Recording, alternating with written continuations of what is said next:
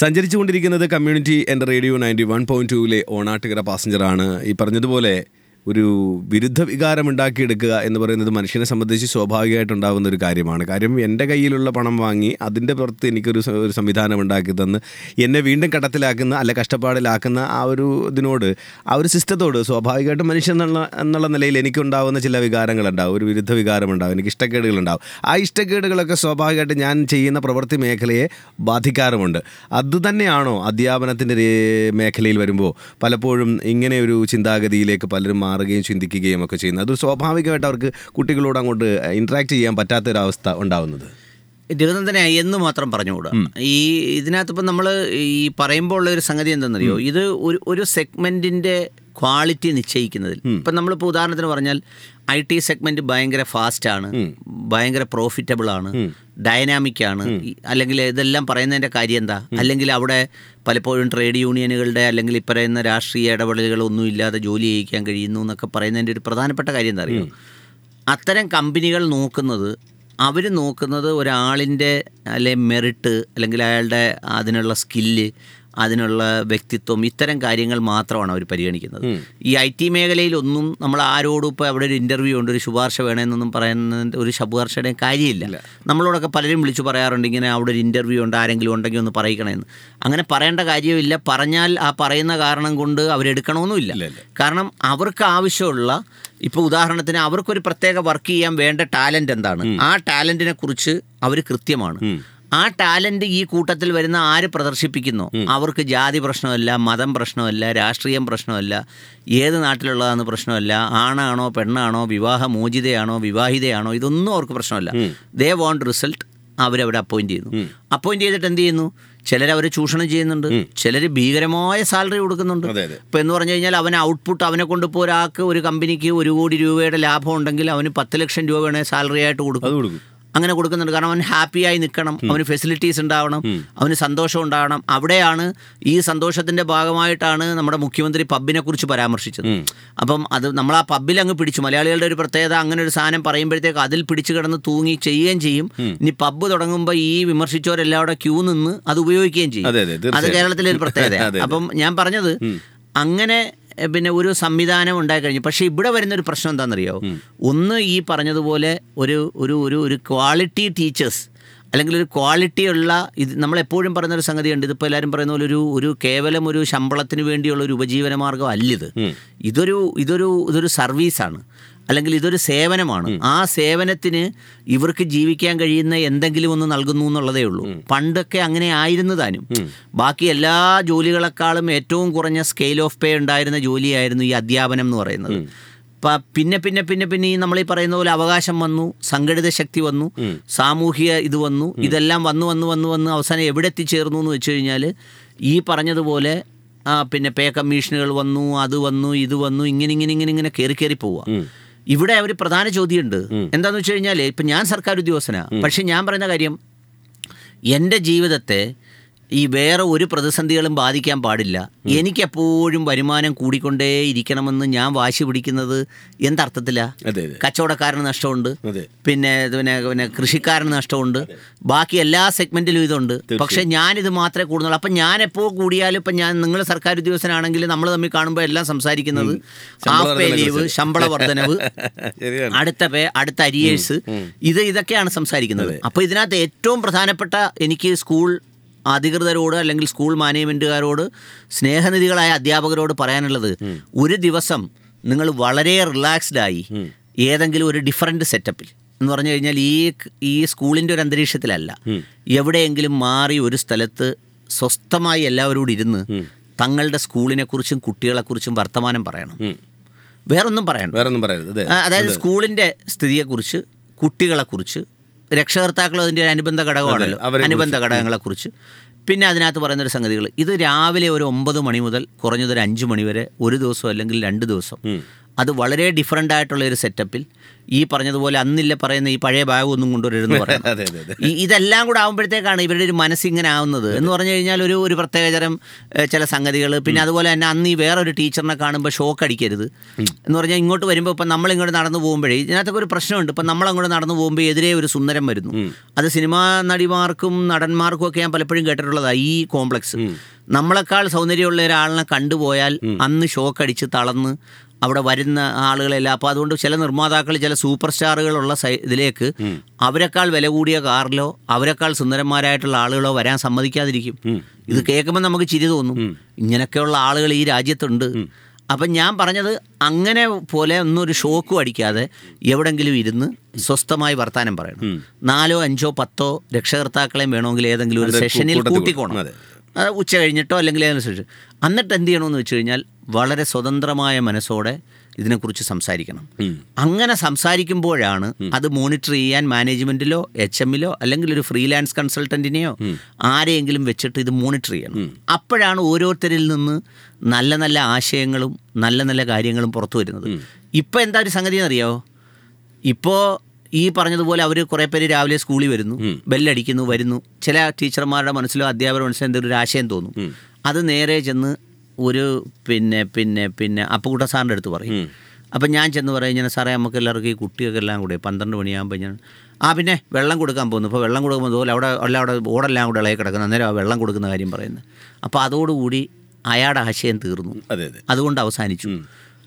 അങ്ങനെ നമ്മൾ മറ്റൊരു കാര്യം കൂടെ ചോദിക്കാനുള്ളത്, ഈ ആശയങ്ങൾ ഉണ്ടാവണമെന്ന് പറയുന്നത് ഓക്കെ, പക്ഷേ ഞാൻ പണം കൊടുത്താണ് അവിടെ ജോലി വാങ്ങിയതെങ്കിൽ എനിക്ക് സ്വാഭാവികമായിട്ട് തോന്നുന്ന കാര്യമുണ്ടല്ലോ, ഞാൻ പിന്നെ എന്തിനാണ് ആശയങ്ങൾ അധികം അത് പണം കൊടുത്ത് വാങ്ങിയെന്ന് പറയുമ്പോൾ നമുക്കിതിനകത്തൊരു കാര്യമുണ്ട് രവന്താ. നമ്മൾ സാറിന് ഈ ജനിച്ചതിൻ്റെ പേരിൽ ചിലർ പറയത്തില്ലേ, ഞാൻ ഈ ദുഃഖമൊക്കെ അനുഭവിക്കുന്നത് ജനിച്ചു പോയില്ലേ, ആ യാഥാർത്ഥ്യത്തോട് ആദ്യം പൊരുത്തപ്പെടണം. കാശ് കൊടുത്ത് കയറിപ്പോയി. ഈ കയറുന്ന ഘട്ടത്തിൽ എത്ര വേണമെങ്കിലും കൊടുക്കാമെന്നാണ് പറയുന്നത്. ലേലം വിളിക്കുന്ന പോലെ കൊടുക്കും. അത് മനസ്സിലാക്കുന്ന ചില മാനേജ്മെൻറ്റുകൾ 35, 36, 38, 40, 50, 55, 58 വരെ അങ്ങ് കൊടുക്കുക. ചിലത് 90, 75 എന്ന് പറഞ്ഞാൽ ഇതിനകത്തൊരു കാര്യമുള്ളതേ. അപ്പൊ ഇങ്ങനെ അങ്ങോട്ട് കയറി പോവാ. വിദ്യാഭ്യാസ വകുപ്പിന് ഈ കാര്യത്തിൽ ഇടപെടാൻ സാധിക്കില്ലേ? എന്റെ രഘുനന്ദ, ഞാൻ നേരത്തെ പറഞ്ഞില്ലേ, ഈ വിദ്യ നിങ്ങളൊരു കാര്യം കുഞ്ഞു ബുദ്ധി തോന്നി 50 ലക്ഷം രൂപ ഒരാളുടെ മേടിക്കുന്നു വെച്ചു, എന്നിട്ടാണ് അവിടെ ഒരു നിയമനം കൊടുക്കുന്നത്. സർക്കാർ അയാൾക്ക് ശമ്പളം കൊടുക്കണ്ട, ഈ 50 ലക്ഷത്തിന് പലിശ കൊടുത്താൽ പോലെ അയാൾക്ക് ശമ്പളം ആയില്ലേ? എൻ്റെ രഘുനന്ദ, ഞാനൊരു സത്യം പറയട്ടെ രഘുനന്ദ, നിങ്ങളോട് ഞാൻ സത്യം പറയാം. അതായത് ഈ സർക്കാർ എന്നൊക്കെ പറയുന്നില്ലേ, നമ്മൾ ഇവരെ വലിയ മിടുക്കരാണെന്നൊക്കെ പറഞ്ഞ് നമ്മൾ അഭിമാനിക്കുമ്പോഴേ ഇവരൊക്കെ ഒരു അഡ്ജസ്റ്റ്മെൻറ്റിൽ അങ്ങ് പോവുക. പരിമിതികളാണ്. ഇവരൊക്കെ അങ്ങ് ഇരുന്ന് പോവുക. ഇവരെ എല്ലാം കടപുഴക്കുന്ന വലിയൊരു മാഫിയ സംഘങ്ങൾ, വലിയ അങ്ങനെയുള്ള സംഘങ്ങൾ ഈ സംസ്ഥാനത്തെല്ലാം ഉണ്ട്. നമ്മൾ സുരക്ഷിതമാണെന്ന് പറയുന്ന സംസ്ഥാനത്തെല്ലാം. ഇപ്പോൾ ഇവരിതിനകത്ത് കയറി പിടിച്ചെന്നിരിക്കട്ടെ, പിടിച്ചാൽ ഉടനെ തന്നെ വിവിധ സമുദായ മാനേജ്മെൻറ്റുകൾ ആദ്യം രംഗത്തിറങ്ങും. സമുദായ മാനേജ്മെൻറ്റ് ഇറങ്ങുമ്പോഴത്തേക്ക് അതിൻ്റെ പുറയിൽ സമുദായികൾ ഇറങ്ങും. സമുദായികൾ അങ്ങോട്ട് ഇറങ്ങി കഴിയുമ്പോഴത്തേക്ക് പിന്നെ പ്രശ്നമാകും. ഇന്നലെ നമ്മുടെ ഒരു സുഹൃത്ത് ഈ ഇന്നലെ പറഞ്ഞൊരു കഥ കേട്ട് ഞാൻ ഞെട്ടിപ്പോയി. അതായത് ഒരു കഥയിലെ സംഭവമാണ്. പുള്ളി പറയുകയാണ്, ഇപ്പോൾ ഒരു കടയിൽ ഒരു JHI മായം പിടിക്കാൻ ചെന്നപ്പോൾ അയാൾ ഈ പഴംപൊരിക്കകത്ത് ഒരു ചുവപ്പ് നിറവാണ്ട് മഞ്ഞയ്ക്കകത്ത് ചേർത്താണ് ഇത് വിൽക്കുന്നത്, രുചി കിട്ടാൻ വേണ്ടിയാണ്. ചെന്ന JHIയുടെ പേര് അമീർ എന്നാണ്. അപ്പോൾ അവിടെ ചെന്ന് പുള്ളി എന്തോ ചെയ്ത് ഈ പഴംപൊരി എടുത്തു കഴിഞ്ഞപ്പോഴത്തേക്ക് ഈ കടയുടെ മുതലാളി പെട്ടെന്ന് തന്നെ ഒരാളിനെ വിളിച്ച് പറയുക, ഹലോ, നമ്മളിലെ മൂകാംബിക ക്ഷേത്രത്തിൽ നിന്ന് കൊണ്ടുവന്ന പൊടി അമീർ പിടിച്ചു. മനസ്സിലായോ? അപ്പൊ എന്താ പറയുക, അവിടെ ഒരു പടവോ എന്തെങ്കിലും വെച്ചിട്ട് ഈ സാധനം ഇപ്പുറത്ത് വെച്ചേക്കുക. ഇതൊരു കഥയാണ്, നടന്ന സംഭവമല്ല.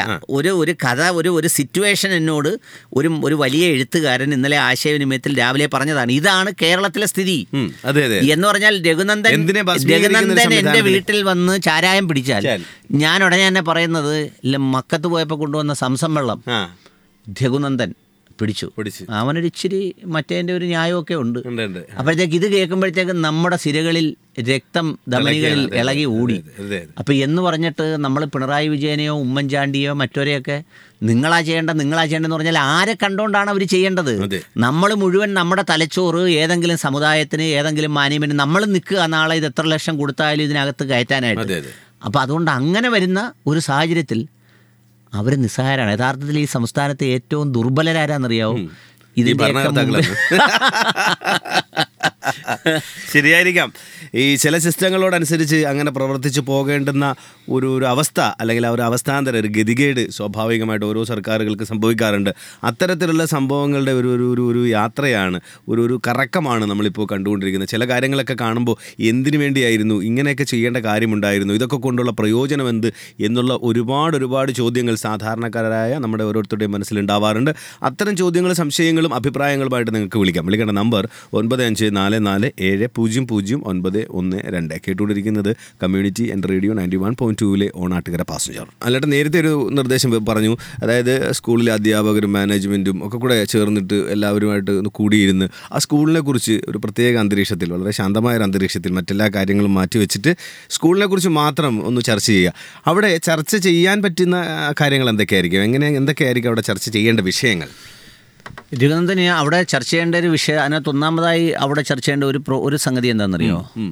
ഈ സാധാരണ ഈ പ്രൊഫഷൻ എന്ന് പറയൂലേ നിങ്ങളിപ്പോൾ, എൻജിനീയറിംഗ് ഒരു പ്രൊഫഷനാണ്, MBBS ഒരു പ്രൊഫഷനാണ്, MSW ഒരു പ്രൊഫഷനാണ്, ടീച്ചിങ് ഒരു പ്രൊഫഷനാണെന്ന് പറയും. ഈ പ്രൊഫഷൻ്റെ ഒരു പ്രത്യേകത, ഈ പ്രൊഫഷന് ഏറ്റവും പ്രധാനമായിട്ടുള്ള ഒരു കാര്യം ഒരു പ്രൊഫഷണൽ കോഡ് ഓഫ് എത്തിക്സ് എന്ന് പറയും.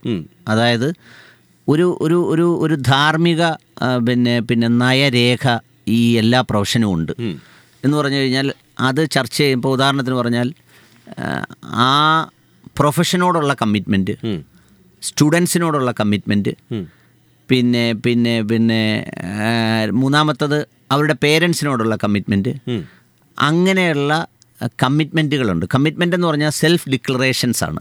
അതായത് നമ്മൾ സാറിന് പറയില്ലേ എന്ന് പറഞ്ഞു കഴിഞ്ഞാൽ, ഈ സേവനം നിങ്ങൾ എനിക്ക് സേവനം ചെയ്യാൻ തരുന്ന അവസരം ഒരു ഔദാര്യമാണെന്നൊക്കെ ഗാന്ധിജി പറഞ്ഞതൊക്കെ നമ്മൾ ചില കൊട്ടേഷൻസിലൊക്കെ എവിടെയെങ്കിലുമൊക്കെ വായിച്ച് നിന്ന് സിറിച്ച് തല അതുപോലെ ഉള്ള, അല്ലെങ്കിൽ അങ്ങനെ നമ്മൾ ഇരിക്കേണ്ട ഒരു കോഡ് ഓഫ് എത്തിക്സ് ഉണ്ട്. ആ കോഡ് ഓഫ് എത്തിക്സ് നമ്മൾ ആദ്യം ഒരു സെൽഫ് ഡിക്ലറേഷൻ സ്റ്റേറ്റ്മെൻറ്റ് പോലെ നമ്മൾ ഫ്രെയിം ചെയ്യണം.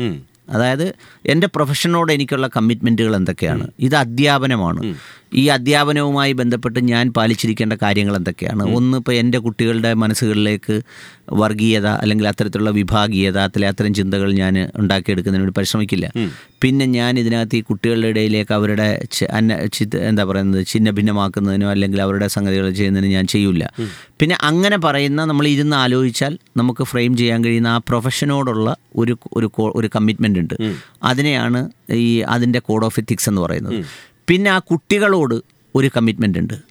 ആ കുട്ടികൾ ഇങ്ങനെ ആയിരിക്കണം, അല്ലെങ്കിൽ എങ്ങനെ ആയിരിക്കണം അവരോടുള്ള പെരുമാറ്റം, അവരോടുള്ള രീതി എങ്ങനെ ആയിരിക്കണം. ഞാനിത് പറയാൻ കാര്യം എന്താ അറിയോ? ചില സ്ഥലങ്ങളിൽ ഒറ്റപ്പെട്ടവരെങ്കിലും വളരെ വളരെ മനോരോഗികളെപ്പോലെ പെരുമാറുന്ന ചില അധ്യാപകരുണ്ട്. അത് മാനേജ്മെൻറ്റിലുമുണ്ട്, സ്വകാര്യത്തിലുമുണ്ട്, പൊതുമേഖലയിലുമുണ്ട്. ഇവരെ നമ്മൾ ചോദിക്കുക, ഇവർ മനുഷ്യരല്ലേ എന്ന് ചോദിക്കും. ഇവരും മനുഷ്യരാണ്, പക്ഷേ ഇവരിവിടെ മലിനമാക്കുന്നത് നൂറുകണക്കിന് കുട്ടികളെയാണ് ഇവർ മലിനമാക്കുന്നത്. അതേസമയം അങ്ങനെയുള്ള വേറെ ഏതെങ്കിലും ഒരു പ്രൊഫഷണൽ ഒരു ഉദ്യോഗസ്ഥനാണ് ഇരിക്കുന്നതെങ്കിൽ അവനവൻ്റെ ഫയലെ വൃത്തികേടാക്കത്തുള്ളൂ. അവനെ ആ ഫയലിൻ്റെ സീറ്റിൽ നിന്ന് വേറൊരു സ്റ്റോർ റൂമിലോട്ട് മാറ്റിയാൽ ആ വിഷയം തീർന്നു, അവിടെ അവസാനിച്ചോളും. പല സ്ഥലങ്ങളിലും അങ്ങനെ. ഒരുപക്ഷെ വലുതായിട്ടൊരു സമൂഹത്തിനൊന്നും സംഭവിക്കാൻ പോകുന്നില്ല. കുട്ടിയെയാണ് ഇങ്ങനെ മാറ്റുന്നതെങ്കിൽ ഒരു സമൂഹത്തിന് ഒരുപാട് ദോഷങ്ങളുണ്ടാവും. അക്കാര്യത്തിൽ യാതൊരു സംശയവും വേണ്ട. നമുക്ക് ആ വിഷയത്തിലേക്ക് തിരിച്ചു വരാം. നമുക്കൊരു പാസഞ്ചർ എത്തിയിട്ടുണ്ട്. ഹലോ, നമസ്കാരം. പറഞ്ഞാലും ആരാണ്? ഹലോ, പറയൂ, ആരാണ്? ഇത് സംഘപരമുഖിന്ന് വിളിക്കുകയാണ്. പറഞ്ഞാട്ടെ. ഹലോ, പറഞ്ഞോളൂ.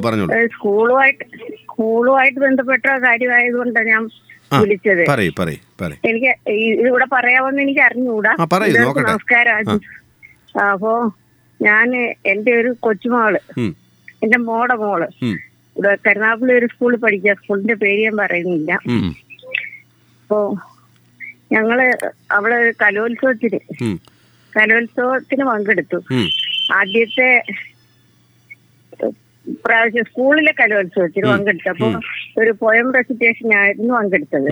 അപ്പൊ അതിന് അവിടെ സെക്കൻഡ് മാത്രമേ കൊടുത്തിട്ടുള്ളൂ. അവർക്ക് നല്ല ആത്മവിശ്വാസം ഉണ്ടായിരുന്നു. അപ്പൊ അപ്പീൽ കൊടുക്കണമെന്ന് അവിടെ ടീച്ചേഴ്സ് പറഞ്ഞു. അങ്ങനെ അപ്പീൽ കൊടുത്തു. അവർക്ക് അവസരം കിട്ടി. അവിടെ കൂടെ ആദ്യം ഫസ്റ്റ് കിട്ടിയ കുട്ടി ജില്ലാ കലോത്സവത്തിന് പാടിയതും ഇല്ല. അപ്പൊ അവിടെ അവർക്ക് ഫസ്റ്റ് കിട്ടി. എന്നിട്ട് ജില്ലാ കലോത്സവത്തിന് പോയി. ജില്ലാ കലോത്സവത്തിന് പോയപ്പോ അവിടെ ചെന്നപ്പോ അവര് ഫസ്റ്റ് മാത്രമേ കൊടുക്കുന്നുള്ളൂ. മാത്രമേ പ്രസ്താവിക്കുന്നുള്ളൂ. അപ്പൊ ഞങ്ങൾ എങ്ങനെയെങ്കിലും അവളെ അനുനയിപ്പിച്ചിങ്ങ് കൊണ്ടുവരുന്നു. അപ്പൊ അവിടെ കൊണ്ടുവന്നപ്പോ തന്നെ 1-2 രക്ഷകർത്താക്കളും അധ്യാപകരും എല്ലാം കൂടെ ഓടി വന്നിട്ട് പറഞ്ഞു, മോളെ അപ്പീൽ കൊടുക്കണം, അതില് കൊച്ചിനെതൊരു മോങ്ങാരി നായുടെ അല്ലെ തേങ്ങ എന്ന് പറഞ്ഞ പോലെ ആയിട്ട്.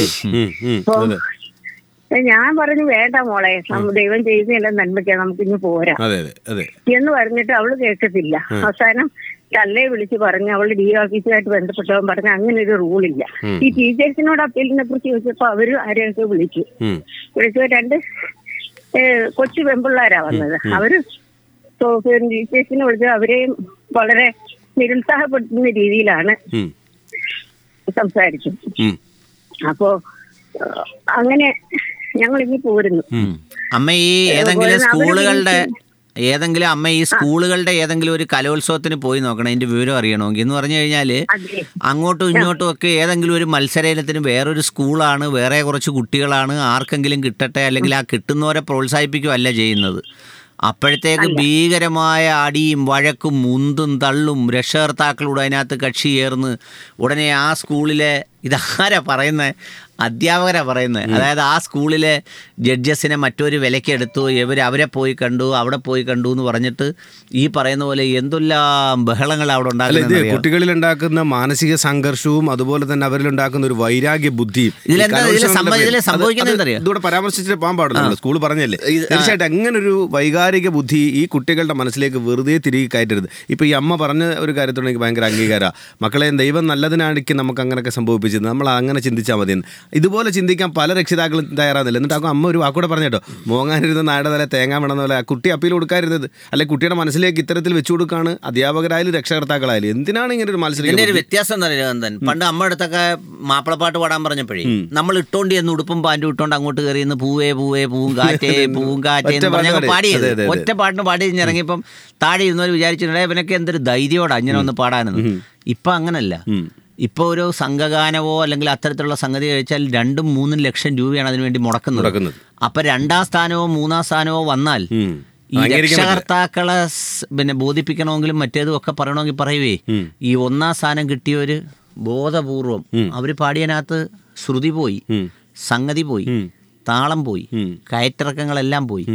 പക്ഷെ അവർക്ക് വേറെ ചില കാര്യങ്ങൾ കൊണ്ടാ കൊടുത്തേന്ന് പറയും. അതിൽ ഞാൻ നേരത്തെ സിന്ദൂരത്തിന്റെ കാര്യം പറഞ്ഞ പോലെ അങ്ങനെ എന്തെങ്കിലും കയറ്റാൻ നോക്കുമെങ്കിൽ അത് കയറ്റി പറയും, മറ്റേ ആൾ അങ്ങനെ ആയതുകൊണ്ട് ഇങ്ങനെ ആയതുകൊണ്ട്. പിന്നെ ചില സാറന്മാർ ഈ ജഡ്ജസായിട്ട് വരുന്നവരെടുത്ത് ചെല്ലും, ആ ശ്രുതി പോയത് നിങ്ങൾ കണ്ടോന്നും ചോദിച്ചു.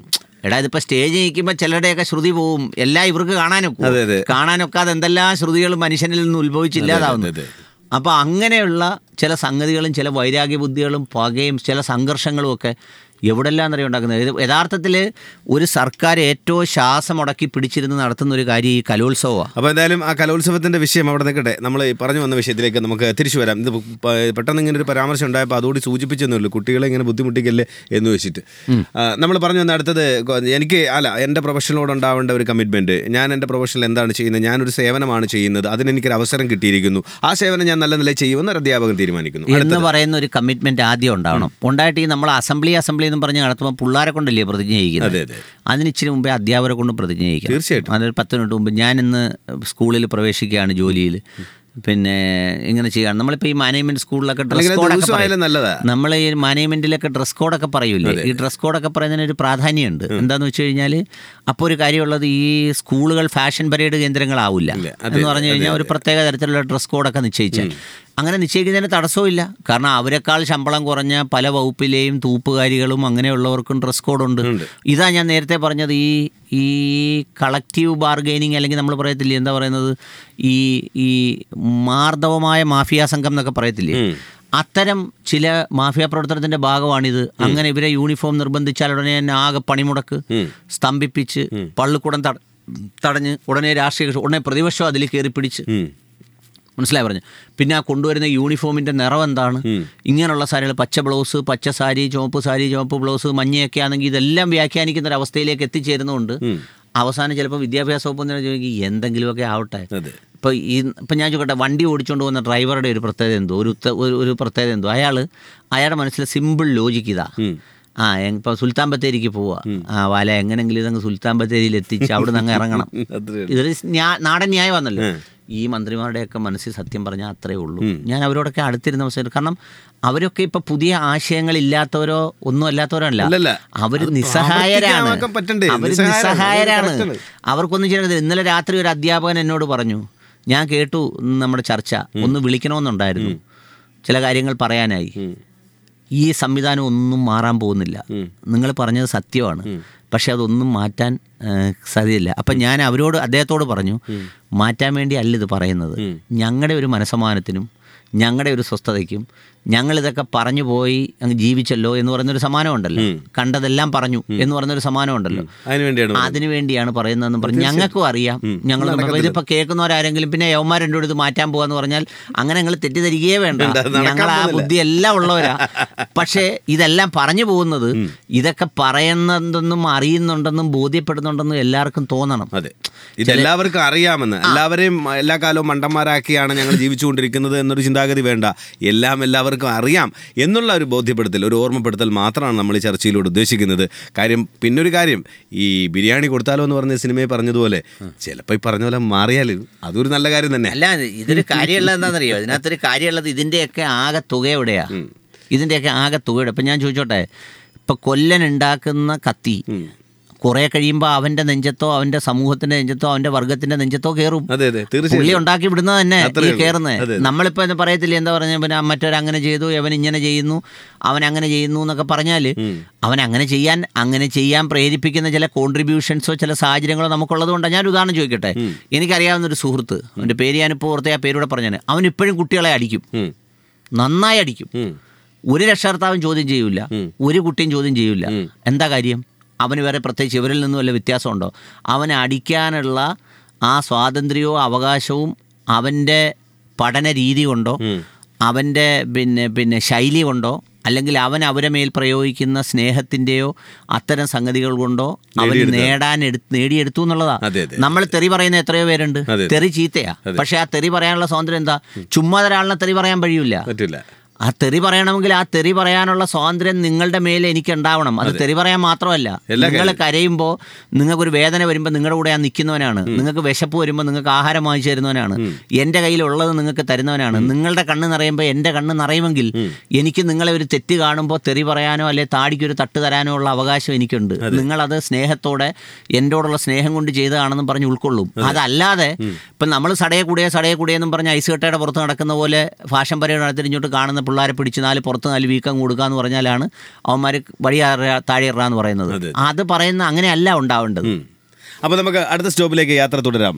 വിളിക്കേണ്ട നമ്പർ 9544700912. കേട്ടുകൊണ്ടിരിക്കുന്നത് എൻ്റെ റേഡിയോ 91.2 ഓണാട്ടുകര പാസഞ്ചർ. നമ്മളിപ്പോൾ പറഞ്ഞു വന്നതിൽ അധ്യാപകർ അവലംബിക്കേണ്ട മനസ്സിലാക്കേണ്ട ഒരു കാര്യത്തെക്കുറിച്ച് മാത്രമാണ് പറഞ്ഞു വന്നത്. അതായത് ഞാനൊരു സേവന ദാതാവാണ്, അപ്പോൾ സേവനം ചെയ്യാൻ എനിക്കൊരു അവസരം കിട്ടിയിരിക്കുകയാണ്, ഞാൻ അത് ചെയ്യാൻ ബാധ്യസ്ഥനാണ് എന്നുള്ള കാര്യത്തെക്കുറിച്ച്. രണ്ടാമത്തെ ഒരു കാര്യം എന്താണ് രഘുനന്ദൻ? പിന്നീടുള്ള ഒരു പ്രധാനപ്പെട്ട കാര്യം എന്താണെന്ന് വെച്ച് കഴിഞ്ഞാൽ കുട്ടികളെക്കുറിച്ച് സംസാരിക്കണം. കുട്ടികളെക്കുറിച്ച് സംസാരിക്കണമെന്ന് പറയുമ്പോഴത്തേക്ക് കുട്ടികളെ നമുക്ക് ഒരു സ്കൂളിലെ കുട്ടികളെ അധ്യാപകർക്ക്, ക്ലാസ് ടീച്ചർമാർക്ക് അല്ലെങ്കിൽ അവിടെ ഇപ്പോൾ കൗൺസിലർമാരും ഉണ്ട്, അവർക്ക് ഒരു 2-3 കാറ്റഗറിയായി അവരെ നമുക്ക് കാറ്റഗറൈസ് ചെയ്യാം. എന്ന് പറഞ്ഞാൽ വളരെ കംഫർട്ട് സോണിൽ ജീവിക്കുന്ന കൺട്രോൾഡ് ആയിട്ടുള്ള കുട്ടികളുണ്ട്, കംഫർട്ടബിൾ സോൺ പിന്നെ കംഫർട്ടബിൾ ഇതിലല്ലാത്ത പിന്നെ എന്താ പറയുക ഡിസ്റ്റർബ്ഡ് ആയിട്ടുള്ള കുട്ടികളുണ്ട്, മാനസികമായി പ്രയാസങ്ങൾ നേരിടുന്നതുണ്ട്, ഈ സെപ്പറേറ്റഡ് ഫാമിലീസിലെ കുട്ടികളുണ്ട്, പിന്നെ പേരൻസ് നഷ്ടപ്പെട്ടതിന് ശേഷം അമ്മുമ്മയോടോ അപ്പൂപ്പനോടോ ഒപ്പം താമസിക്കുന്ന കുട്ടികളുണ്ട്. ഇത്തരം കാര്യങ്ങളെല്ലാം ഒരു പേഴ്സണൽ പ്രൊഫൈല് ഓരോ കുട്ടിയുടെയും ഉണ്ടാവേണ്ടത് അത്യാവശ്യമാണ്. ഇപ്പോൾ എന്താ സംഭവിക്കുന്നതെന്ന് വെച്ചാൽ ഈ സ്കൂൾ അഡ്മിഷൻ സമയത്ത് എടുക്കുന്ന ഒരു പേഴ്സണൽ പ്രൊഫൈൽ അല്ലാതെ ഓരോ വർഷവും അങ്ങനെ ഒരു പേഴ്സണൽ പ്രൊഫൈൽ അപ്ഡേറ്റ് ചെയ്യാറില്ല ക്ലാസ് തുടങ്ങുമ്പോൾ. ഇല്ലെന്നാണ് എൻ്റെ വിശ്വാസം. ഞാൻ പഠിക്കുമ്പോൾ ഇല്ല. അപ്പോൾ അതായത് പറഞ്ഞാൽ ഇപ്പോൾ 5ാം ക്ലാസ്സിൽ പഠിക്കുന്ന ഒരു കുട്ടി 6ാം ക്ലാസ്സിലേക്ക് എത്തുമ്പോൾ ഒത്തിരി മാറ്റങ്ങൾ വന്നിട്ടുണ്ടാവും. അമ്മയും അച്ഛനും മരിച്ചിട്ടുണ്ടാവും, ചിലപ്പോൾ അച്ഛൻ മരിച്ചിട്ടുണ്ടാവും, ചിലപ്പോൾ അവൻ്റെ സ്ഥിതി നമ്മളിപ്പം പറയാവും നല്ല മിടുക്കനായിരുന്നു കഴിഞ്ഞ കൊല്ലം വരെ, ഈ കൊല്ലം എന്ത് സംഭവിച്ചു എന്ന് പറഞ്ഞൊരു സംഗതിയിലേക്ക് എത്തും. ഇങ്ങനെ നമുക്ക് അവരുടെ ഒരു പ്രൊഫൈൽ, ഒരു പേഴ്സണൽ പ്രൊഫൈൽ തയ്യാറാക്കിയാൽ അതിൽ high risk, low risk, no risk എന്ന് പറഞ്ഞിട്ട് 3 റിസ്ക് ഗ്രൂപ്പുകളായി നമുക്ക് വേണമെങ്കിൽ അവരെ നമുക്ക് തിരിക്കാം. എന്ന് പറഞ്ഞു കഴിഞ്ഞാൽ ഇതിലേറ്റവും അപകടകരമായ സ്ഥിതിയിലുള്ള ഒരു വിഭാഗമുണ്ട് കുട്ടികൾ. അപകടകരമായ സ്ഥിതി എന്ന് പറഞ്ഞാൽ അവർ അപകടത്തിലായി പോകുന്നതിന് അവരെ മാത്രമെന്നല്ലെങ്കിൽ അവരെ കുറ്റം പറഞ്ഞിട്ട കാര്യമില്ല, അതിന് അനുബന്ധമായ സാഹചര്യങ്ങളുണ്ടാവും. പല സാഹചര്യങ്ങളും എല്ലാ പ്രശ്നവും ഉണ്ടാവും. അപ്പോൾ അങ്ങനെയുള്ള സംഗതികളെ കൺട്രോൾ ചെയ്യുമ്പോൾ നമ്മൾ ഈ പറഞ്ഞതുപോലെ ഈ ഏറ്റവും ഹൈ റിസ്കിൽ വരുന്ന കുട്ടികളെ എങ്ങനെ മാനേജ് ചെയ്യണം എന്നുള്ളതിനെ സംബന്ധിച്ച് ഒരു സെപ്പറേറ്റ് പ്ലാൻ ഉണ്ടാവും. നമുക്കിങ്ങനെ വേണം, അവരെ വീടുകൾ PTA അംഗങ്ങൾ സന്ദർശിക്കണം, അല്ലെങ്കിൽ സാമൂഹ്യ സേവകരെ അറിയിച്ച് അവരെ വീടുകളിൽ വിടണം. നമ്മളൊക്കെ എത്രയോ നാളുകളായി ഈ മേഖലയിൽ ഇവിടെയൊക്കെ കിടന്ന് കുളിപ്പിക്കുന്നു, പിന്നെ തുണി കൊണ്ട് കൊടുക്കുന്നു, ഓരോണ്ട് കൊടുക്കുന്നു. പക്ഷെ ഒരു കുട്ടിയുടെ വിഷയം പോലും പറയാൻ ഒറ്റപ്പെട്ട 1-2 അധ്യാപകർ, ഇപ്പോൾ ഈ പറഞ്ഞ SRVPSലെ മമത ടീച്ചറെന്നോ അല്ലെങ്കിൽ അങ്ങനെയൊക്കെ പറയാവുന്ന 1-2 അധ്യാപകരോ അല്ലെങ്കിൽ വിളിച്ച ഏതെങ്കിലും കുട്ടിയുടെ അവസ്ഥ പറയുന്നു എന്നുള്ളതല്ലാതെ വേറെ ഒരാൾ പോലും ഇത്തരം ഒരു കാര്യം പറയാൻ വിളിച്ചിട്ടേ ഇല്ല. ആഴത്തിൽ അറിയുന്ന മാത്രമല്ല, രണ്ടാമത്തെ വേറൊരു കാര്യം എന്തെന്നറിയോ, ഏറ്റവും കൂടുതൽ അവധി ദിവസങ്ങൾ ആസ്വദിക്കുന്ന വിഭാഗം അധ്യാപകരാണ്. സ്കൂൾ വെക്കേഷൻ ടൈമുണ്ട്, 5 മണി കഴിഞ്ഞിട്ടുള്ള സമയമുണ്ട്, ഇങ്ങനെയുള്ള ഒരുപാട് സമയം അവർക്കുണ്ട്. നമ്മൾ കഴിഞ്ഞ വെക്കേഷൻ ടൈമിൽ ഈ കുട്ടികൾക്ക് വേണ്ടിയിട്ട് എന്തെങ്കിലും അനുഭവങ്ങൾ പങ്കുവെക്കാൻ താല്പര്യമുള്ള അധ്യാപകരുണ്ടോ എന്ന് ചോദിച്ചിട്ട് ഇതിനകത്ത് അനൗൺസ് ചെയ്തിട്ട് പോലും ഒരാൾ പോലും മെനക്കെട്ടില്ല. അതേസമയം നമ്മൾ വെറുതെ പറഞ്ഞെന്നിരിക്കട്ടെ, ഈ എന്താ പറയുന്നത്, പാട്ട് പാടാൻ താല്പര്യമുള്ള ഇവിടെ ആരെങ്കിലും ഉണ്ടോ എന്ന് ചോദിച്ചാൽ വിദ്യാഭ്യാസം ഇല്ലാത്ത ഒത്തിരി പേര് വരും. ഞങ്ങൾ പാടാം എന്തറിയോ, അവർ പഠിക്കാഞ്ഞതുകൊണ്ട് അവരെ മനസ്സിൽ ഈ പറഞ്ഞതുപോലെ ഈ വലിയ ഭാവവും ജാടയും, അല്ലെങ്കിൽ ഞാൻ എന്തിനാ ചെയ്യുന്നത്, ആ സമയം ഉണ്ടെങ്കിൽ എൻ്റെ മക്കളുടെ കാര്യം നോക്കിക്കൂടായോ, എൻ്റെ വീട്ടിൽ, അങ്ങനെയുള്ള ചിന്ത അവരെ മനസ്സിൽ കയറാത്തതുകൊണ്ടാണ്.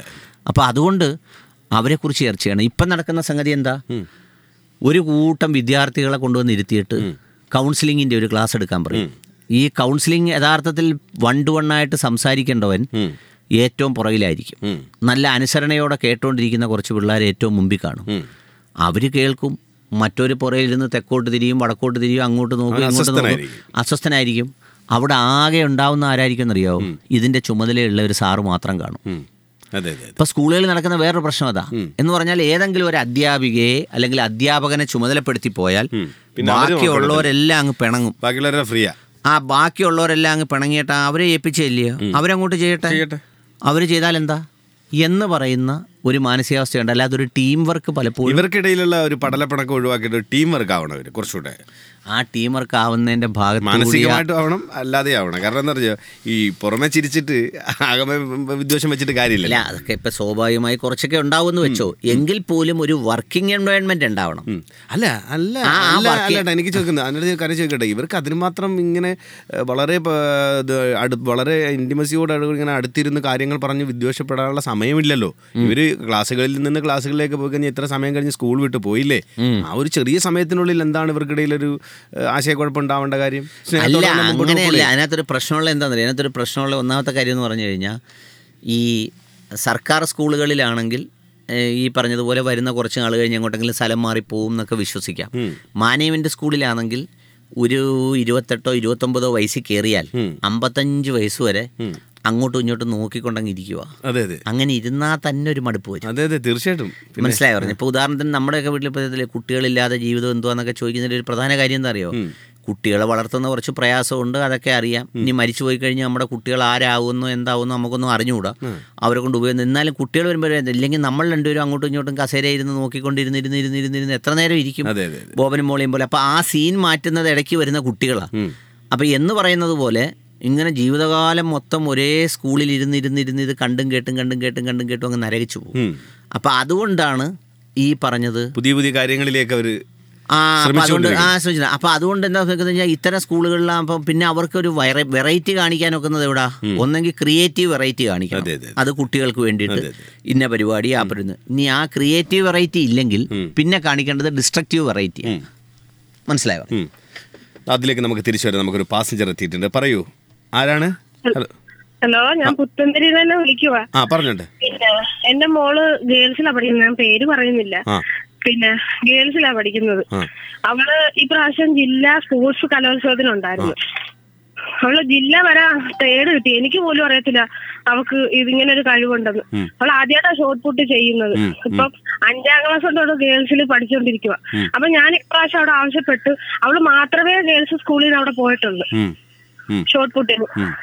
അപ്പൊ ഞാൻ അവിടുത്തെ സാറിന്റെ അടുത്ത് ചോദിച്ചു, സാറേ ഇങ്ങനൊരു കഴിവ്, ഇത്രയും കഴിവുള്ള ഒരു കുട്ടിയാണല്ലോ, ചിലപ്പോൾ അവൾ പഠിക്കാൻ പുറകോട്ടിലാണെങ്കിലും പല പിള്ളേർക്ക് പല കഴിവാണല്ലോ. അപ്പം പിന്നെ എന്തോ നിങ്ങൾ ചെറിയ പ്രാക്ടീസ് എങ്കിലും കൊടുത്ത് കൊണ്ടുപോയില്ല. അവൾ ഒരു പ്രാക്ടീസ്, സത്യം സാറേ, ഒരു ദിവസം പോലും അവള് പ്രാക്ടീസ് ചെയ്യാതെ ഈ ജില്ല വരെ അവള് ഫസ്റ്റ് ഷോട്ട് പുട്ടിന് കിട്ടിയത്. ഓക്കെ, അത് വളരെ സന്തോഷമുള്ള കാര്യമാണ്. ഇനിയും അത് തുടർന്ന് കൂടുതൽ ഉയരങ്ങളിലേക്ക് എത്താൻ ആ കുട്ടിക്ക് സാധിക്കട്ടെ. പരിമിതിയുടെ ഒരു പ്രശ്നമുണ്ട്. നമ്മളിപ്പോൾ പറഞ്ഞു വന്ന കാര്യം പ്രധാനപ്പെട്ടത് കാര്യം കുട്ടികളെ തിരിച്ചറിയാൻ കഴിയണം. അവിടെയാണ് ഒരു അധ്യാപകന്റെ ഏറ്റവും വലിയ പ്രധാനപ്പെട്ട കാര്യങ്ങളിൽ ഒന്ന്. എല്ലാ 1,00,000 കുട്ടികളിലും എല്ലാ 10,00,000 കുട്ടികളിലും ഒരു ജീനിയസ് ഉണ്ടെന്ന്. അതെ, ആ ജീനിയസിനെ ആദ്യം തിരിച്ചറിയേണ്ടത് ഒരു അധ്യാപികയാണ്. അല്ലാതെ അവർക്ക് തിരിച്ചറിയാൻ പറ്റുള്ളൂ. അപ്പം ഞാൻ പറഞ്ഞെന്താ വെച്ച് കഴിഞ്ഞാൽ, അങ്ങനെ നമ്മുടെ മുമ്പിൽ കൂടെ ഒരു സച്ചിൻ തെണ്ടുൽക്കർ പോകുന്നുണ്ട്, ഒരു സ്റ്റീഫൻ ഹോക്കിങ്സ് പോകുന്നുണ്ട്, ഒരു ഐസക് ന്യൂട്ടൺ പോകുന്നുണ്ട്. പക്ഷെ ഇവൻ അലസനായിരിക്കും. അവൻ അലസനായിരിക്കും, അവൻ ശ്രദ്ധിക്കില്ല, അവൻ അലക്ഷ്യമായിരിക്കും. അവൻ ചിലപ്പോൾ എന്തെങ്കിലും പറയുമ്പോൾ ഒന്ന് പറഞ്ഞ് രണ്ടാമത് പറയുമ്പോൾ അവൻ്റെ മുഖത്ത് എന്തിനാ റിപ്പീറ്റ് ചെയ്യുന്നതെന്നുള്ള ഒരു ഭാവം വരുമെന്നുള്ള. പക്ഷെ അതൊക്കെ സഹിക്കാൻ കഴിയണം. ഇല്ലെങ്കിൽ ആ പ്രതിഭയെ ഒരു അധ്യാപികയോ അധ്യാപകനോ വിചാരിച്ചാൽ അങ്ങ് നശിപ്പിക്കാം. അവനെ വിളിച്ച് 4 വർത്താനം പറഞ്ഞാൽ മതി. നീ എന്തുവാടാ വലിയ ന്യായമൊക്കെ നിനക്ക് ഇച്ചിരി അറിയാവുന്നൊക്കെയുള്ള ഒരു ഭാവം വെച്ചാന്നോ, നീ ഇവിടെ എൻ്റെ അടുത്ത് അടിക്കുകയൊന്നും വേണ്ട, ഞാൻ എവിടുത്തെയാണെന്ന് അറിയാവടാ, ഞാൻ തട്ടുപുരയ്ക്കലെ എന്നും പറഞ്ഞ് 4 വാച്ചം കീച്ചു കൊടുക്കാമെങ്കിൽ അവൻ്റെ ആ പ്രതിഭ അതോടുകൂടി നശിക്കും. ശരിക്കും പറഞ്ഞാൽ ഒരു അധ്യാപകൻ വിചാരിച്ചാൽ ഒരാളെ ആൽബർട്ട് ഐൻസ്റ്റീനും ആക്കാം, അതുപോലെ ആടുതോമയാക്കി എടുക്കാം. കറക്റ്റ്. അപ്പം ഞാൻ പറഞ്ഞത് അവിടെ കുട്ടികളെ കുറിച്ച് സംസാരിക്കണം. ഇപ്പം അതുപോലെ നടക്കുന്ന പിന്നെന്താ അറിയോ, ലഹരി വിമോചന വിമുക്ത പരിപാടി പള്ളിക്കൂടങ്ങളിലെല്ലാം തകർത്തടിക്കുക. പിന്നെ ഒരു എക്സസൈസ് ചെയ്യുന്നൊരു ക്ലാസ്സിൽ എടുക്കാൻ ഒരാൾ വന്നു, പുള്ളി കുറച്ച് തമാശകളൊക്കെ പറഞ്ഞ ക്ലാസ്സുകൾ. ഇത് കേൾക്കുന്ന ആരാന്നറിയാമോ? ജീവിതത്തിൽ ഒരിക്കലും ലഹരി ഉപയോഗിക്കത്തില്ലെന്ന് ഉറപ്പുള്ള, ഇതിനെക്കുറിച്ച് ചിന്തിച്ചിട്ട് പോലും ഇല്ലാത്ത കുറേ പാവത്തുങ്ങൾ പഠിക്കുന്ന പിള്ളേരായിരുന്നു കേൾക്കുന്നത്.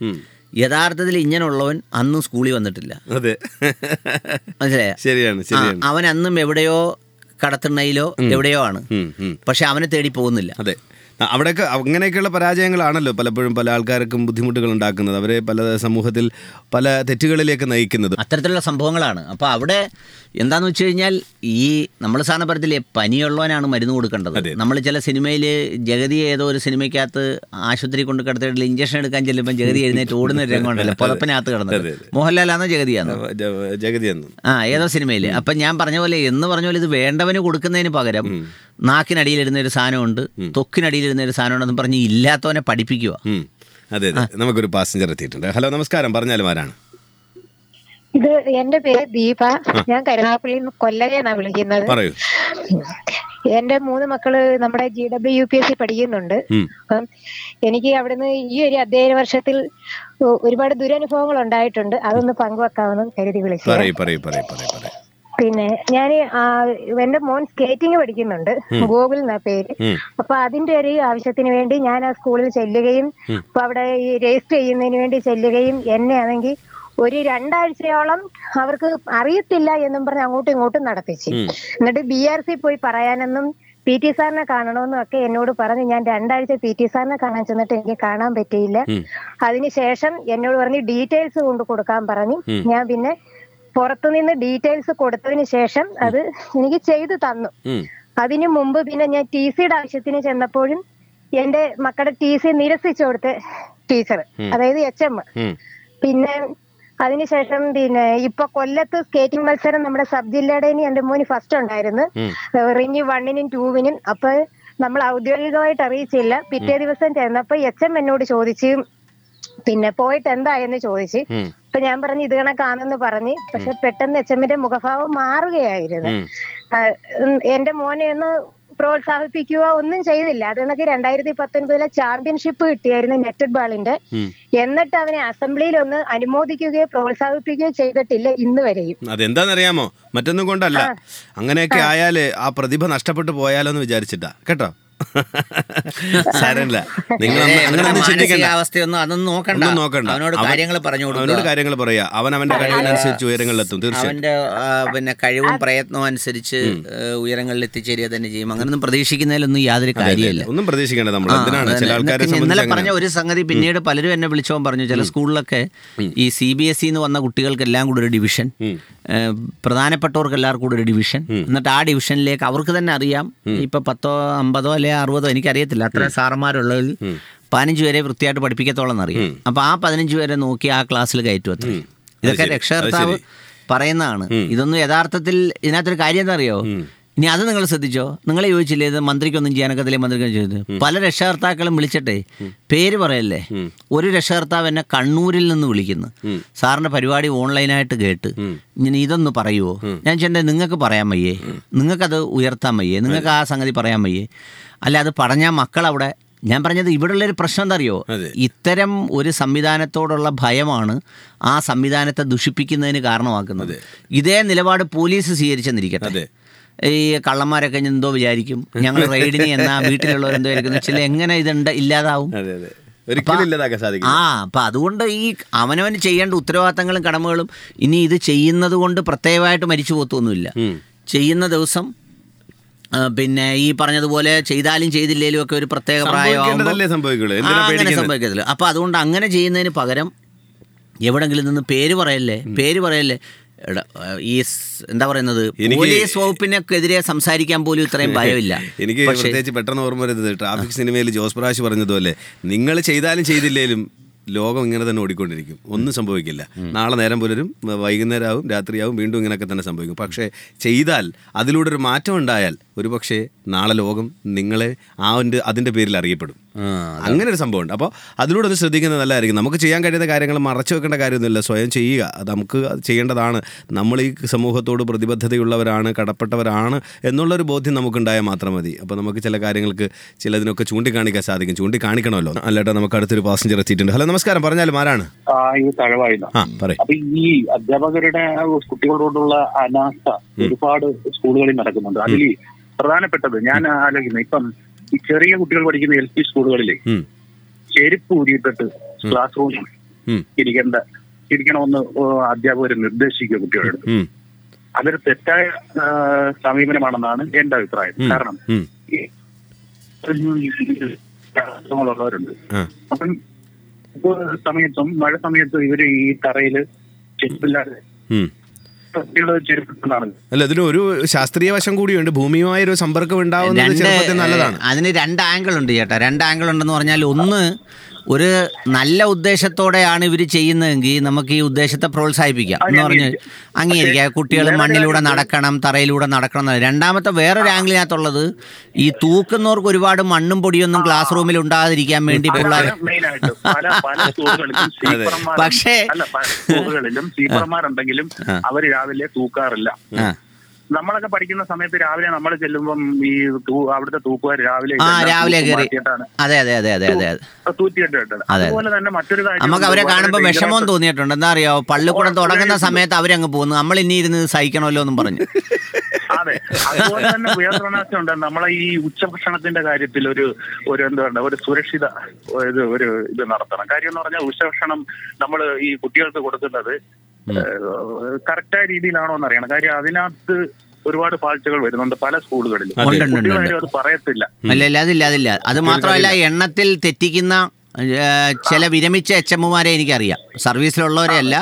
അതായത് ഈ കുട്ടികളുടെ എണ്ണം മൊത്തം പിള്ളേരും കഞ്ഞി കുടിക്കുന്നതായിട്ട് എന്ന് പറഞ്ഞാൽ 4800 പിള്ളേരുണ്ടായ 4800 പിള്ളേരും ഒരു തുള്ളി കളയാതെ മൊത്തം കുടിക്കുന്നതിന്റെ കണക്കെഴുതി പിന്നെ അത് ഒട്ടിക്കുന്നവരുണ്ട്. ആ ഭക്ഷണം പിന്നെ ഈ കുട്ടികൾക്ക് കൊടുക്കാൻ അതിന്റെ ഗുണനിലവാരം ഉറപ്പുവരുത്താനുള്ള ഒരു സംവിധാനം കുട്ടികളാരും പറയത്തില്ല. പറഞ്ഞു കഴിഞ്ഞാൽ നമ്മൾ രക്ഷകർത്താക്കൾ സ്കൂളിൽ ചെന്ന് ചോദിച്ചു കഴിഞ്ഞാൽ ആ കുട്ടികളെ നാളെ തൊട്ട് വേറെ രീതിയിലാണ്. അതുകൊണ്ടാണ് ഞാൻ ആദ്യം പറഞ്ഞത്, ഈ മാഫിയ എന്ന് പറയുന്നത് ഇതൊക്കെ അവരുടെ ഒരു പ്രത്യേകത. ഇവർക്ക് ഇടുക്കി ചരലുകാർ വണ്ടി ഇടിച്ച് കൊല്ലുന്ന പോലെ എന്നൊക്കെ പറയുന്നത് പോലെ ഇത്. വളരെ സന്തോഷം ചേട്ടാ ഈ ഒരു ചർച്ചയിൽ പങ്കുചേർന്നതിലും ചേട്ടൻ്റെതായ അഭിപ്രായങ്ങൾ രേഖപ്പെടുത്തിയതിലും. അല്ലേട്ടാ, നമ്മൾ ഇന്നത്തെ നമ്മുടെ ഓണാട്ടുകര പാസഞ്ചർ തൽക്കാലം നമുക്ക് അവസാനിപ്പിക്കാനുള്ള സമയമായി. നമ്മൾ ഇങ്ങനെ നിർത്താൻ പോകുമ്പോൾ കഴിഞ്ഞ ദിവസം പറഞ്ഞു അതിൻ്റെ തുടർച്ച പോലെയാണ് നമ്മൾ ഇന്നും പറഞ്ഞത്. ഇന്ന് നമ്മൾ സ്കൂളുകളിൽ അധ്യാപകരും സ്കൂൾ മാനേജ്മെൻറ്റും അല്ലെങ്കിൽ സ്കൂളുകളും ഒക്കെ കൂടെ തീരുമാനിക്കേണ്ട ചില കാര്യങ്ങളെക്കുറിച്ച് കുറിച്ചാണ് സൂചിപ്പിച്ചത്. എങ്ങനെ നമുക്ക് സ്കൂളുകൾ വളരെ ഫ്രണ്ട്ലി ആക്കാം, അതായത് കുട്ടികളുമായിട്ട് വളരെ അടുത്ത് അവരുടെ കഴിവുകളെ തിരിച്ചറിയുന്ന തരത്തിലേക്ക് അധ്യാപകർ ശ്രമിക്കുകയും അവരിൽ എന്ത് സ്കില്ലാണ് അവർക്കുള്ളത് അത് മനസ്സിലാക്കി അവരെ ഉയരങ്ങളിലേക്ക് എത്തിക്കാൻ ഓരോ അധ്യാപകന് കഴിയും. ഇവിടെ പാർഷ്വാലിറ്റി ഒന്നും വിചാരിക്കാതെ, അല്ലെങ്കിൽ മതത്തിൻ്റെ, രാഷ്ട്രീയത്തിൻ്റെ, അല്ലെങ്കിൽ സമ്പന്നൻ്റെ, സാധാരണക്കാരൻ്റെ മക്കളെന്നൊരു വേർതിരിവില്ലാതെ അവരെ എല്ലാം ഒരേ കാഴ്ചപ്പാടോട് കാണാൻ ശ്രമിക്കേണ്ടത് അധ്യാപകൻ്റെ കടമയാണ് എന്നുള്ള ഒരു ഓർമ്മപ്പെടുത്തൽ നമ്മൾ പറഞ്ഞു. എന്ന് കരുതി എല്ലാ അധ്യാപകരും അങ്ങനെയാണെന്ന് ഒരിക്കലും നമ്മൾ പറയുന്നില്ല. എന്താണ് നമുക്ക് നമ്മുടെ പ്രിയപ്പെട്ട അധ്യാപകരോടും സ്കൂളുകളോടും രക്ഷിതാക്കളോടും പറയാനുള്ളത്? ജയനന്ദൻ, ഇന്ന് ഭരണഘടനാ ദിനമാണ്. ഈ ഭരണഘടനാ ദിനവുമായിട്ട് ബന്ധപ്പെട്ട് ഭരണഘടനയുടെ ചില അവകാശങ്ങളൊക്കെ ഉണ്ട്. അത് ആ അവകാശങ്ങളുമായി ബന്ധപ്പെട്ട് അവകാശങ്ങൾ ചോദിക്കുന്നതോടൊപ്പം ആ അവകാശങ്ങൾ സ്ഥാപിച്ചു കൊടുക്കാനുള്ള ചില ഉത്തരവാദിത്തങ്ങളും കടമകളും നമുക്കുണ്ട്. അത്തരം ഒരു ഭരണഘടനയെ അനുശാസിക്കുന്ന ഭരണഘടന പ്രകാരം ഏറ്റവും പ്രധാനപ്പെട്ട ആൾ ഒരു ജനാധിപത്യ രാജ്യത്തിൽ ഒരു പൗരനാണ്. ആ പൗരനെ സൃഷ്ടിച്ചെടുക്കുന്ന പ്രക്രിയയാണ് ഈ വിദ്യാഭ്യാസ പ്രക്രിയ എന്ന് പറയുന്നത്. ഇവിടെ നമ്മൾ വിമർശന ബുദ്ധിയെ നമ്മളല്ലെങ്കിൽ ഒരു ശത്രുപക്ഷത്ത് നിർത്തി അവരോട് സംസാരിക്കുന്നതുകൊണ്ടോ ശത്രുവാക്കുന്നതുകൊണ്ടോ കാര്യമില്ല. അവരിടപെടുന്നത് ഒരു സേവന പ്രവർത്തനത്തിലാണ്, ഒരു പ്രക്രിയയിലാണ്. പക്ഷേ ആ ഇടപെടുമ്പോൾ അതിൽ നമ്മൾ ഈ പറഞ്ഞതുപോലെ മാർപ്പാപ്പായ കുർബാന പഠിപ്പിക്കാൻ പാടാണെന്ന് പറയുന്നത് പോലെ, അല്ലെങ്കിൽ അങ്ങനെയുള്ളവർ ഞങ്ങളെ അങ്ങനെ ആരും പഠിപ്പിക്കാൻ വരണ്ട എന്നുള്ളൊരു മനോഭാവമൊക്കെ മാറിയിട്ട് ഒരു നല്ല അധ്യാപകൻ നല്ല വിദ്യാർത്ഥി ആയിരിക്കണമെന്ന് പറയുന്ന ഒരു കാഴ്ചപ്പാടോടുകൂടി വേണം മുന്നോട്ട് പോകാൻ. പുതിയ പഠിക്കുകയും പുതിയ വായിക്കുകയൊക്കെ വേണമല്ലോ. പണ്ടെങ്ങോ ഒരു തുഗ്ലക്ക് ഫാഹിയാൻ ഇന്ത്യയിൽ വന്ന ഒരു കഥ കൊണ്ട് സർവീസ് കാലയളവ് മുഴുവൻ പൂർത്തിയാക്കാനൊന്നും പറ്റത്തില്ല. കുട്ടികളിലൊക്കെ അതിനേക്കാൾ ഫാസ്റ്റാണ്. അപ്പോൾ പുതിയ ആശയങ്ങൾ അവരെ മുന്നിലേക്ക് ഇട്ടുകൊടുക്കുകയും പുതിയ അവരെ അക്സെപ്റ്റബിൾ വേയിലേക്ക് എൻഗേജ് ചെയ്യിക്കുകയും ചെയ്യുകയാണെങ്കിൽ കുറേ ആവശ്യമില്ലാത്ത സംഗതികളിലേക്കൊക്കെ മാറിപ്പോകാതെ ഒഴിവാക്കും. അതിന് ചെയ്യേണ്ട ചില കാര്യങ്ങളെക്കുറിച്ചാണ് നമ്മൾ ഇന്ന് പറഞ്ഞത്. ഒന്നാമതായി നമ്മൾ പറഞ്ഞ ഒരു പ്രധാനപ്പെട്ട കാര്യമാണ്, ഒന്ന് ഒരു കുട്ടിയെ അല്ലെങ്കിൽ ഒരു സ്കൂളിനെ സംബന്ധിച്ചിടത്തോളം ആ സ്കൂളിൻ്റെ നടത്തിപ്പിനെ സംബന്ധിച്ച് ഏറ്റവും കുറഞ്ഞത് ഒരു 3 മാസത്തിലൊരിക്കലെങ്കിലും എല്ലാ അധ്യാപകരും കൂടി ഒരു ദിവസം ഫുള്ളായി ആ സെറ്റപ്പിൽ നിന്ന് മാറിയിരിക്കണമെന്ന് പറയുന്നതിൻ്റെ കാര്യം എന്ന് പറഞ്ഞു കഴിഞ്ഞാൽ എന്താണെന്ന് വെച്ച് കഴിഞ്ഞാൽ, ഇപ്പോൾ സ്റ്റാഫ് മീറ്റിംഗ് നടത്താറുണ്ട്. സ്റ്റാഫ് മീറ്റിങ്ങിൽ എന്താ പറയുന്നത്, ഇങ്ങനെ നാളെ ചട്ടി വാങ്ങിക്കുന്നു, മറ്റന്നാൾ പത്രം വാങ്ങിക്കുന്നു, മറ്റേന്നാൾ അവിടെ ഒരു ഉദ്ഘാടനമുണ്ട്, എല്ലാവരും വരും, എല്ലാ അധ്യാപകരും ഉണ്ടാവണം. ഇതെന്നൊക്കെ പറയുന്നത് അതിൻ്റെ ഒരു മെക്കാനിക്കൽ സൈഡാണ്. ഒരു വിദ്യാഭ്യാസത്തിൻ്റെയും വിദ്യാലയത്തിൻ്റെയും ആത്മാവെന്ന് പറയുന്നത് അവിടെ നടക്കുന്ന വിദ്യാദാന പ്രക്രിയയാണ്, ആ കൈമാറ്റമാണ്. അതിനെക്കുറിച്ച് ഒരു ദിവസം മുഴുവൻ ഇരുന്ന് വർത്താനം പറയണം.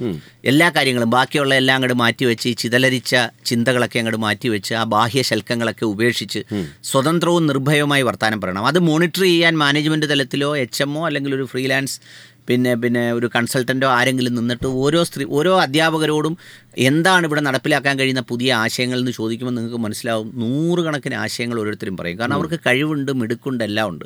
പക്ഷേ അത് പലപ്പോഴും ഈ ഒരു സിസ്റ്റത്തിലേക്ക് വരുമ്പോൾ ഈ ആദ്യം വന്ന് എന്തെങ്കിലും ചെയ്യാൻ പോകുന്ന ഒരാളിനെ ബാക്കി എല്ലാവരും കൂടെ നോക്കുന്നതിൽ അപൂർവ ജീവി ഏതോ അന്യഗ്രഹത്തിൽ നിന്ന് വന്ന പോലെ. അപ്പോൾ പിന്നെ അത് മനസ്സിലാക്കും. എന്ത് ചെയ്യുന്നറിയാവോ, ശരിയാ ഇവർ നോക്കുന്നത് ഇങ്ങനെയൊക്കെ ചെയ്യുന്നോണ്ടാണ്, അതുകൊണ്ട് അങ്ങ് ഒതുങ്ങി നിന്നേക്കാന്ന് പറയും. പണ്ടൊരു ഒരു മലബാറിലെ കാക്ക ഒരു സ്ഥലത്ത് ഒരു എക്സിബിഷൻ കാണാൻ പോയി. അപ്പോൾ അവിടെ ചെന്നപ്പോൾ പുള്ളിയെ അങ്ങ് തടഞ്ഞ്. പുള്ളി നോക്കിയപ്പം നിക്കറിട്ട പലരെയും ടീഷർട്ടും ഒക്കെ ഇട്ട് കയറ്റി വിടുന്നു. പുള്ളി മുണ്ടെടുത്തേക്കുന്നുണ്ട്, പുള്ളിയെ കയറ്റി വിട്ടില്ല. പുള്ളി അപ്പോൾ എന്ത് ചെയ്തു, അപ്പുറത്തോട്ട് മാറി നിന്ന് ഇല്ല മുണ്ടങ്ങ് മടക്കി കശത്ത് വെച്ച്. അപ്പോൾ പുള്ളിയുടെ മുട്ടുവരുള്ള ഒരു നിക്കറുണ്ട് ഈ മലബാറിലുള്ള പുള്ളി എന്നപ്പോൾ ഹായ് എന്നും പറഞ്ഞാൽ അവർ hello how are you sir എന്നൊക്കെ ചോദിച്ച് പുള്ളിയെ കയറ്റി വിട്ട് തിരിച്ചിറങ്ങി വന്ന് പുള്ളി മുണ്ടെടുത്തോണ്ടിഞ്ഞ് പോരുന്നു. എന്ന് പറഞ്ഞ പോലെ ചെല്ലുന്ന സാഹചര്യത്തിലേക്ക് മാറാൻ ശ്രമിക്കുമ്പോൾ പലപ്പോഴും പുതിയ ചിന്തകളും പുതിയ ആശയങ്ങളുമായി വരുന്ന അധ്യാപകർ അവസാനം ഈ ഒരു പറയുന്ന ഒരു ശൽക്കത്തിലേക്ക് അങ്ങ് മൂടിപ്പോവുകയാണ് ചെയ്തത്. അത് ഒഴിവാക്കണം. കോഡ് ഓഫ് എത്തിക്സിനെ കുറിച്ച് നന്നായി സംസാരിക്കണം. ഒരു പ്രൊഫഷൻ എന്നുള്ള നിലയിൽ ഉള്ള കമ്മിറ്റ്മെൻറ്റ്, കുട്ടികളോടുള്ള കമ്മിറ്റ്മെൻറ്റ്, രക്ഷകർത്താക്കളോടുള്ള കമ്മിറ്റ്മെൻറ്റ്, ഇതൊക്കെ ഡിസ്കസ് ചെയ്യണം പോയിന്റ് ബൈ പോയിന്റ് ആയിട്ട്. അത് മനസ്സിലാകുന്ന ഭാഷയിൽ എഴുതി അത് ഹൃദയത്തിൽ പതിപ്പിക്കാൻ കഴിയുന്ന എന്തെങ്കിലും തരത്തിലുള്ള പരിശീലനങ്ങളോ ചിന്തകളോ കൊടുക്കണം. എപ്പോഴും നമ്മൾ കൊടുത്തുകൊണ്ടിരിക്കുന്ന മുഴുവൻ പിന്നെ വിദ്യാർത്ഥികൾക്കാണ്. അധ്യാപകർക്ക് ട്രെയിനിങ് കൊടുക്കുന്നത് BRC അല്ലെങ്കിൽ സർവ്വശിക്ഷാ അഭിയാൻ എന്നൊക്കെ പറഞ്ഞ് ട്രെയിനിങ് കൊടുക്കുന്നത് പലപ്പോഴും അധ്യാപകർ ഉൾക്കൊള്ളാൻ പോലും തയ്യാറാകത്തില്ല. എന്താ ഒരു പ്രധാന കാര്യം എന്താ അറിയോ, പലപ്പോഴും അവരെക്കാൾ ജൂനിയർ ആയിട്ടുള്ള അധ്യാപകരെ സ്ഥലം മാറ്റി പല സ്ഥലത്തൊക്കെ വിടുമല്ലോ, അവർക്ക് തിരിച്ചു വരാനുള്ള ഒരു പോസ്റ്റാ ഇത്തരം ചില സംവിധാനങ്ങൾ. അപ്പോൾ അവർ തിരിച്ചു വരുമ്പോൾ എങ്ങനെ സീനിയർ ആയിട്ടുള്ള ആളിനെ എന്ന് പറഞ്ഞാൽ 10 കിതാബ് ഓതിയ ഉസ്താദിന് ഇപ്പം പഠിക്കാൻ വന്ന ഭാവന കണ്ടിച്ചിരിച്ചു. മാത്രമല്ല ഇടയ്ക്ക് സമയത്ത് പുള്ളിക്കാര സാറാന്ന് പറഞ്ഞിട്ട് മമ്മൂക്ക അഭിനയിച്ച ഒരു സിനിമയും വന്നിട്ടുണ്ടായിരുന്നു. അതുകൊണ്ട് പെട്ടെന്ന് ഓർമ്മ. അപ്പൊ അതുകൊണ്ട് അത് പഠിപ്പിക്കുന്ന ഒരു മനസ്സിലാക്കാം, അല്ലെങ്കിൽ തന്നെ പാടാ, പിന്നെ ഇത് പഠിപ്പിക്കുന്ന മനസ്സിലാക്കൂല. അപ്പൊ അതുകൊണ്ട് പരിശീലനം ആവശ്യമാണ്. നല്ല പ്രൊഫഷണൽ ഇൻപുട്സ് കൊടുക്കണം അധ്യാപകർക്ക്. കാരണം അവരെപ്പോഴും ഈ ഫീൽഡിൽ നിൽക്കുക, അപ്ഡേറ്റ് ചെയ്യണം. കുട്ടികളുടെ സൈക്കോളജി അങ്ങനെ ആകണം.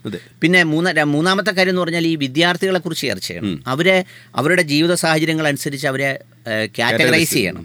ചിലർ വളരെ ഹൈ പ്രൊഫൈലിൽ ജീവിച്ചിട്ട് പെട്ടെന്ന് തകർന്നു പോകുന്നവരുണ്ട്. ഇപ്പം നമുക്ക് ആകെ ഉള്ളതെന്ന് പറഞ്ഞാൽ സ്കൂളിൽ ചേർക്കാൻ വരുമ്പോൾ ഉള്ളൊരു സാധനമാണുള്ളത്. ആ സ്കൂളിൽ ചേർക്കാൻ വരുമ്പോൾ റെക്കോർഡ്സ് വെച്ചിട്ടാണ് ഈ കുട്ടിയെ വിലയിരുത്തുന്നത്. ഓരോ വർഷവും ഈ കുട്ടികളുടെ പ്രൊഫൈൽ അപ്ഡേറ്റ് ചെയ്യണം. അവൻ്റെ അച്ഛൻ മരിച്ചോ, അമ്മ മരിച്ചോ, അവൻ്റെ ജീവിത സാഹചര്യം അങ്ങനെ മാറി. അങ്ങനെ നമ്മൾ കാറ്റഗറൈസ് ചെയ്താൽ high risk, low risk, no risk എന്ന് പറഞ്ഞിട്ട് 3 കാറ്റഗറിയായി കുട്ടികളെ മാറ്റാം. അതിൽ ഹൈ റിസ്ക്കുകാരെ നമ്മൾ പ്രത്യേക ജാഗ്രതയോടെ ശ്രദ്ധിക്കണം.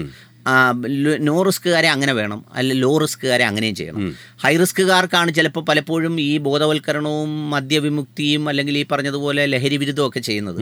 അതിന് പകരം ഇപ്പം ചെയ്യുന്നത് എന്താണെന്ന് വെച്ചാൽ ഈ മദ്യം ഉപയോഗിക്കുന്ന ക്ലാസ്സിൽ കയറാതെ നോ റിസ്ക്കുകാരെ എല്ലാം കൂടെ കൊണ്ടുവന്നിരുത്തി നല്ലൊരു പടമൊക്കെ എടുത്ത് എല്ലാവരുടെ ചിരിച്ച് നഖത്തിൻ്റെ അടിക്ക് വെക്കുന്നത്, മുടിയുടെ അടിക്ക് വെക്കുന്നത് എല്ലാം ചെയ്തു. അങ്ങനെയാണ് ഈ സംഗതികൾ മുന്നോട്ട് പോകുന്നത്. അത്തരമൊരു നിലപാടുകളുള്ളിടത്തോളം കാലം ഇതിൽ മാറ്റമൊന്നും ഉണ്ടാവില്ല. കൗൺസിലിംഗ് എന്നും പറഞ്ഞ് കൊണ്ടുവന്ന് എല്ലാം അനുസരിച്ച് മര്യാദയ്ക്ക് ജീവിക്കുന്ന പിള്ളേരെ കൊണ്ടുവന്നിരുത്തി കൗൺസിലിംഗ് എടുപ്പിക്കും.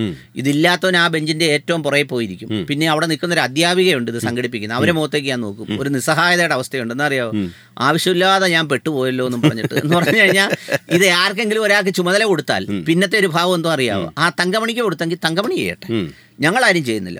അവക്കിച്ചിരി ഇതൊക്കെ ഉള്ളതാ, അല്ലേലും അവളെ കണ്ടാൽ അങ്ങ് കൊടുക്കുമല്ലോ HM എന്നൊക്കെ പറഞ്ഞ് ഇതിനകത്തൊരു പൊടിപ്പും തൊങ്ങലും ഒക്കെ കയറ്റി ഇങ്ങനെയൊക്കെ ആക്കി കാണിക്കുകയാണ് ചെയ്യുന്നത്. അതുകൊണ്ട് അവിടെ വിദ്യാഭ്യാസ പ്രക്രിയ ശക്തമാകണമെങ്കിൽ ആത്മാർത്ഥമായ ഇടപെടൽ അത്യാവശ്യമാണ്.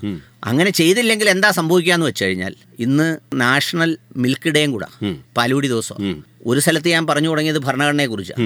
മറുവശത്ത് അവസാനിപ്പിക്കുമ്പം ഇങ്ങനൊന്നും ആരും ചെയ്യാൻ തയ്യാറല്ലെങ്കിൽ പിന്നെ നമുക്ക് എല്ലാവർക്കും പാല് കുടിച്ച് ജീവിക്കാമെന്ന് മാത്രമാണ് ഈ സമയത്ത് പറയാനുള്ളത്.